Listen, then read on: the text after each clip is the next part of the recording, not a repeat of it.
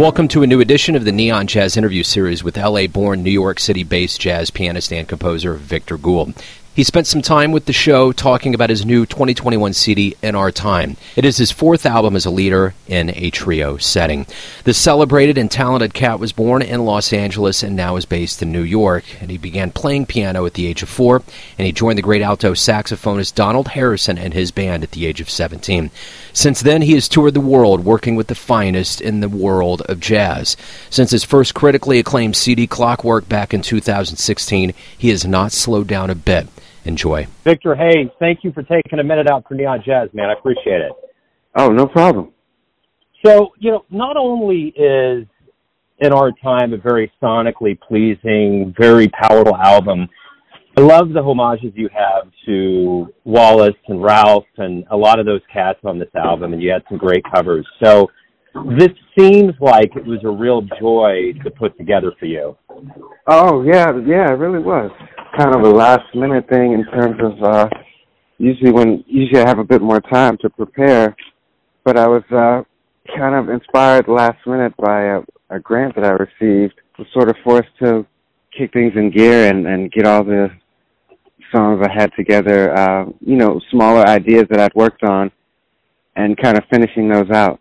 This also comes out during a very peculiar time on the planet with the pandemic. I mean, a month ago, we would be talking about a whole different narrative. Things were opening up. Not that they're not now, but things have definitely changed.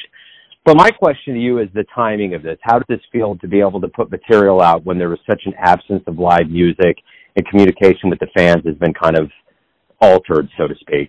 I feel really privileged to be able to do this. I can't imagine how I'd be able to do this without Blue Room Music, the record label, and also the, Doris Duke Foundation. I was able to kind of put those things together to make the project a bit bigger than I expected. It was really the source of my inspiration at the time because towards the beginning of lockdown, wasn't feeling very inspired musically. I was so, as all of us were concerned with so many other things. Soon after, I guess March 2020, maybe April or May, I found out about, that grant and just began finishing all these songs, and really getting ready to go in the studio as soon as possible. So talk to me a little bit about, ultimately, with this album, what do you want the listener, the downloader, or those that buy this album, what do you really want them to get from this project? How do you want them to feel about it? Well, it's hard to put into words. A lot of times words will almost kind of take away from the experience. The musical experience is, will speak for itself. I really try to incorporate things that are important to me. Most importantly, but, up there on the list is the swing feel. That was something that I always want to incorporate into all of my albums. And, the tradition of swing and, all the thing that, everything that encompasses, as well as, making sure the songs have a certain amount of sophistication, in terms of like density and content.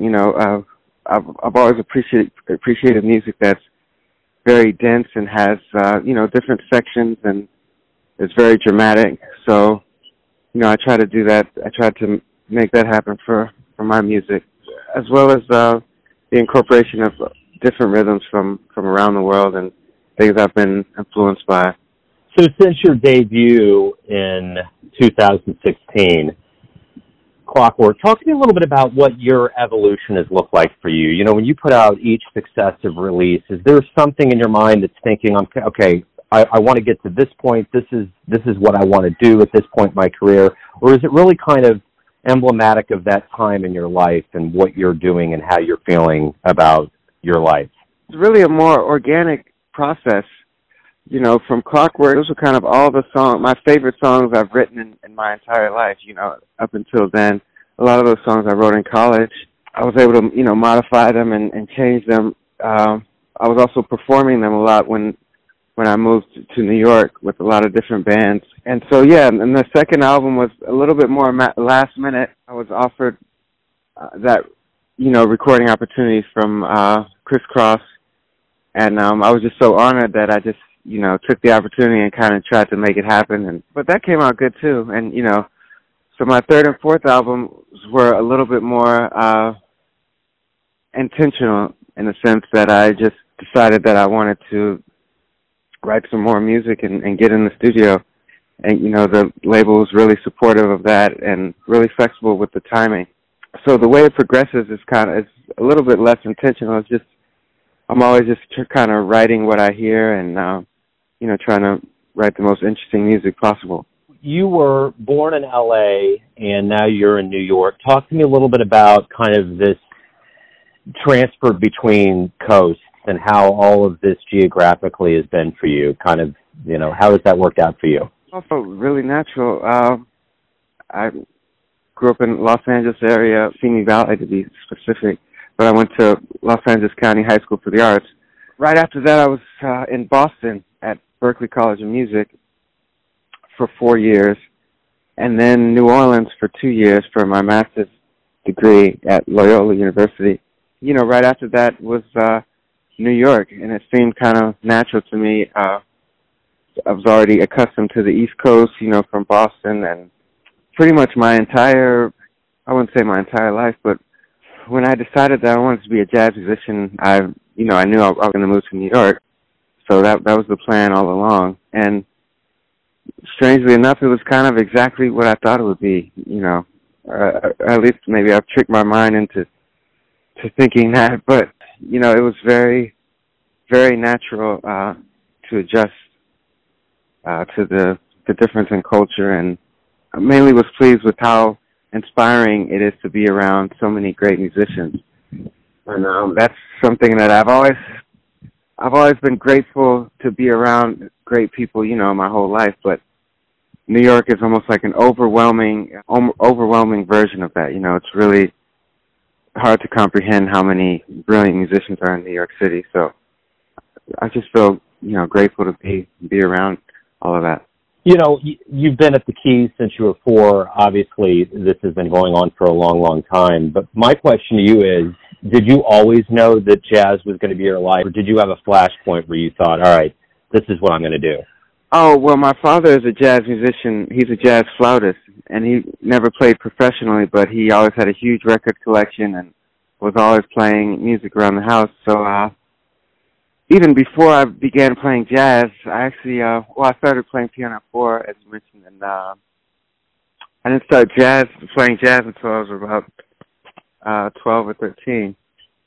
And so before that was just classical and gospel. I was playing in church. By the time I was in about 10th grade, I was still really serious about it and, was doing competitions and playing gigs. There's just a certain group of people that I began hanging out with around, in high school, really 9th grade and 8th grade, that really inspired me to, get it going. These guys had gigs around town. They were in high school too. Great bass player by the name of Dave Robert was one of the guys that really let me know at an early age that, wow, we can make a living doing this, and, maybe we can get some scholarships to college and all of this. So, I really kicked it in gear and started practicing a lot more when I realized, I could go to college to do it and make a living doing it. That's when I decided to switch to LA County High School. I was already going to a public high school in Simi Valley, Simi Valley High School. But when I made that switch, that's when I knew it was the point of no return, 11th grade, I was in the Arts High, and it was on, Before we get to that prestigious Herbie Hancock presidential scholarship you got at Berklee, because you kind of alluded to going to school and getting a scholarship, I want to know, what was the first live jazz show you either saw or the first show that made you think, man, I want to do that. I want to be on stage. I want that to be my life. Oh, wow. Well, my dad took me to so many great shows that we frequented Catalina Bar and Grill in Hollywood. And, wow, to think of the first one I remember was, we went to see Chick Corea and, seeing Oscar Peterson at the Hollywood Bowl, that was really memorable for me. And that's when, we could say that was a moment where I said, wow, I really want to do this. at an early age, we saw Ahmad Jamal and Gonzalo Rubalcaba. That was really memorable for me. He's still one of my favorites to this day. And Benny Green, any great pianist that was in town, he would take me to see. Oh, seeing Roy Hargrove at Catalina at an early age was really special to me, too. He was kind of alluding to the fact, like, maybe one day, if you work hard, you can be in the band. He didn't say that exactly, but, one of those things like, I want to hear you play one day. I thought that was really cool. So maybe that was a memorable show, too, the Roy Hargrove show back then. But there's so many great acts coming to California, coming to the Los Angeles area.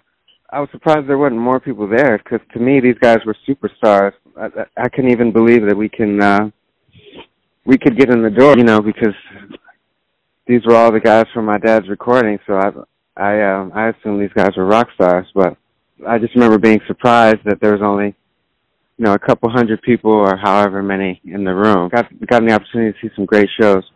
Saw Keith Jarrett, too, at early high school, so that was great, too. Wow, what a list, man. And speaking of a list, you started playing with sax star Donald Harrison at the age of 17. What kind of seeds did he sprinkle in you that have grown over the years that you remember that really helped you as a professional? Wow, he was so helpful and so inspirational. Just getting the chance to go on the road and travel the world almost right away, right as soon as I started college. One of the most important things that keeps coming back to my mind, I remember we were in the studio recording the Chosen album. It's a Nagelheier release, like a German label. He said if you listen to all the greats, you can analyze their stuff and see that it all lines up. There are no notes out of place.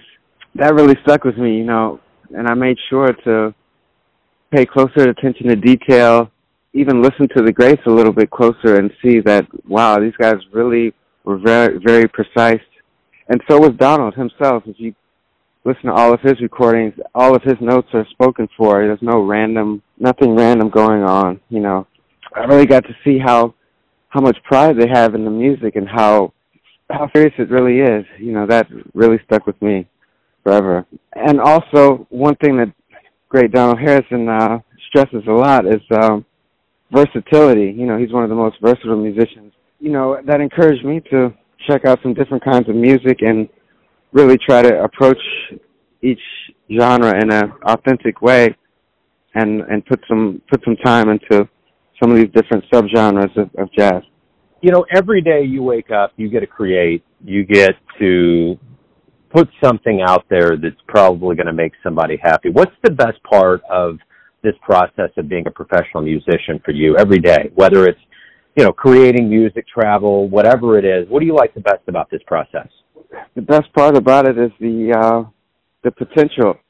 It's never, even no matter how things go, it could always be better. I'm always thinking of the potential to reach a larger audience. It's hard to really see how many people you've really reached. A lot of these programs or online things can tell you how many people have checked out your music or visited your page, but as far as really touching someone's life, it's really hard to tell. And it seems like there's no limit to how much we can do in that regard. Even some of the artists I mentioned, when I've had the opportunity to meet them, it's really impossible to tell them, the impact they've had on my life, So, I'm guessing they don't even really know the full impact they've made, I appreciate that opportunity to just affect a lot of people in a positive way, and sometimes in a way that can't even be explained. Music is very mystical and has several functions that we don't even understand yet.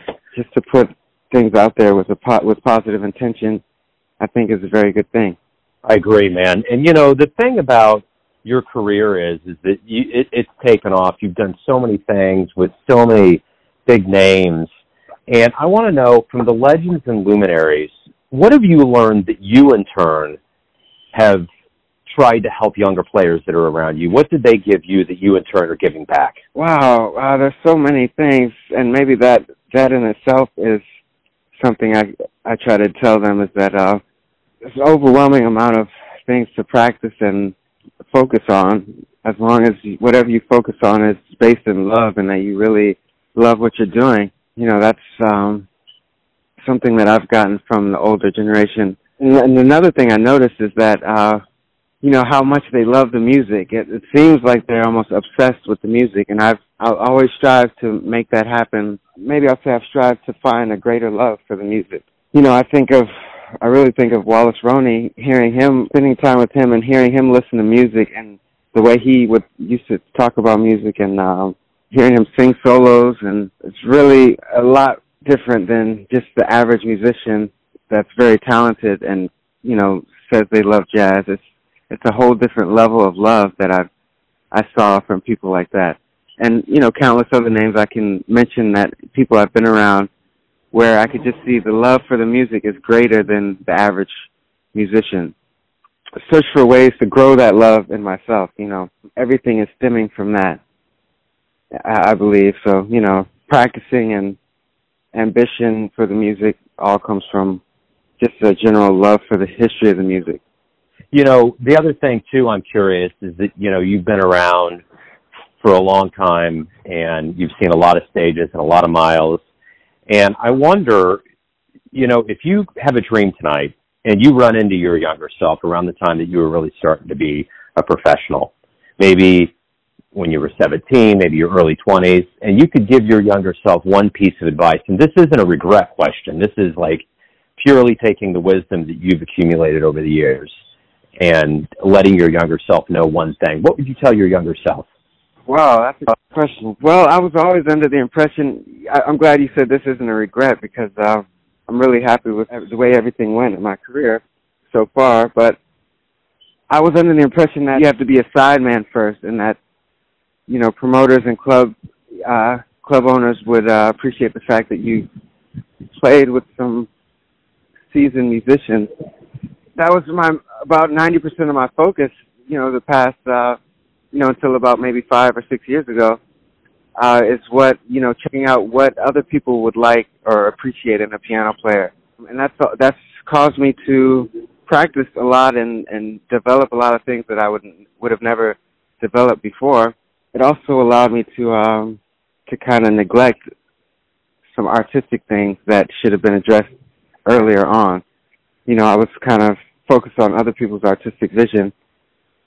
And I think I would tell myself just focus on being an artist rather than a sideman. That's something I'm working on now, developing. I thought it was all one thing, but being a leader is something I have to really work on in terms of marketing and things like that.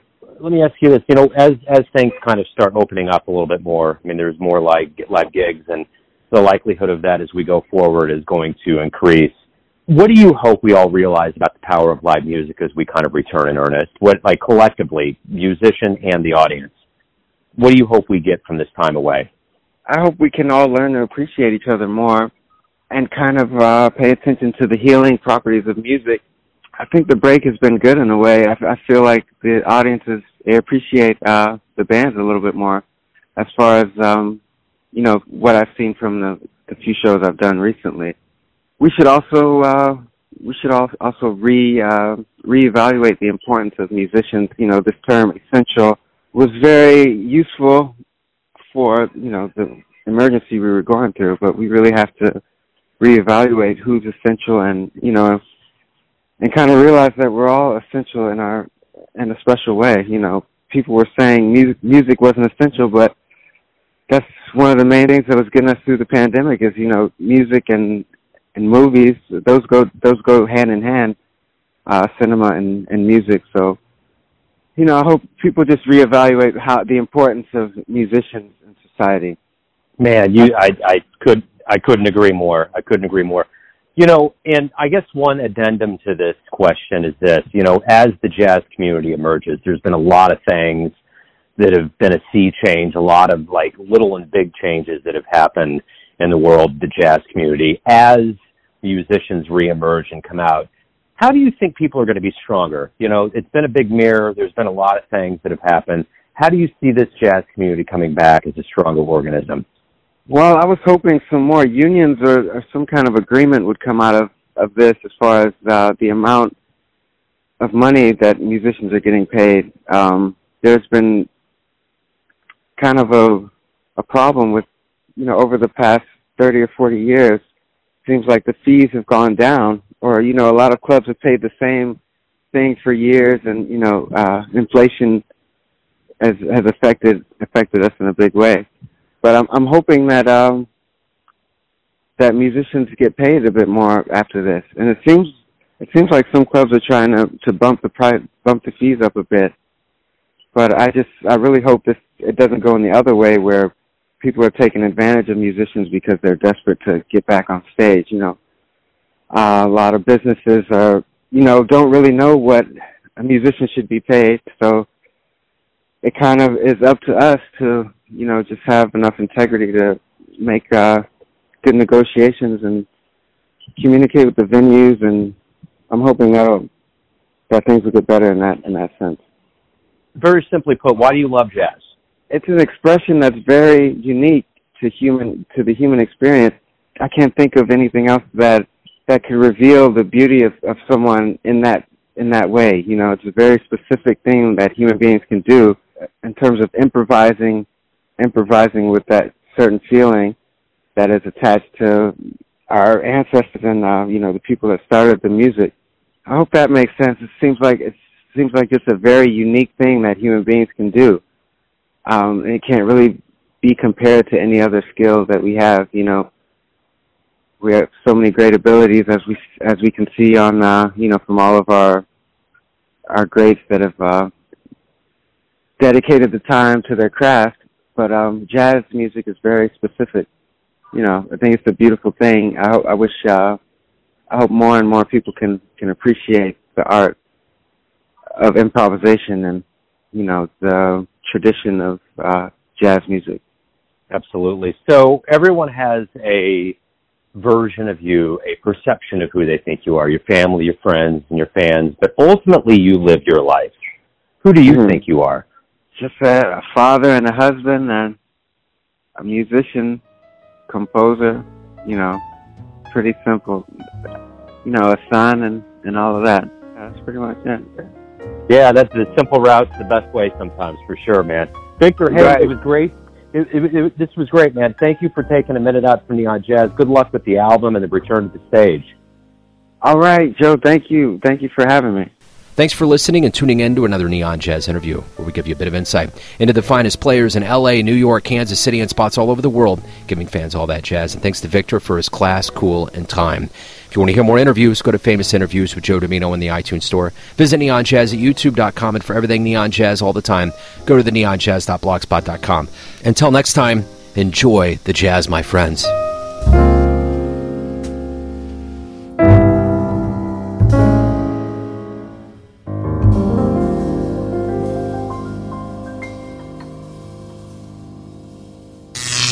Neon Jazz.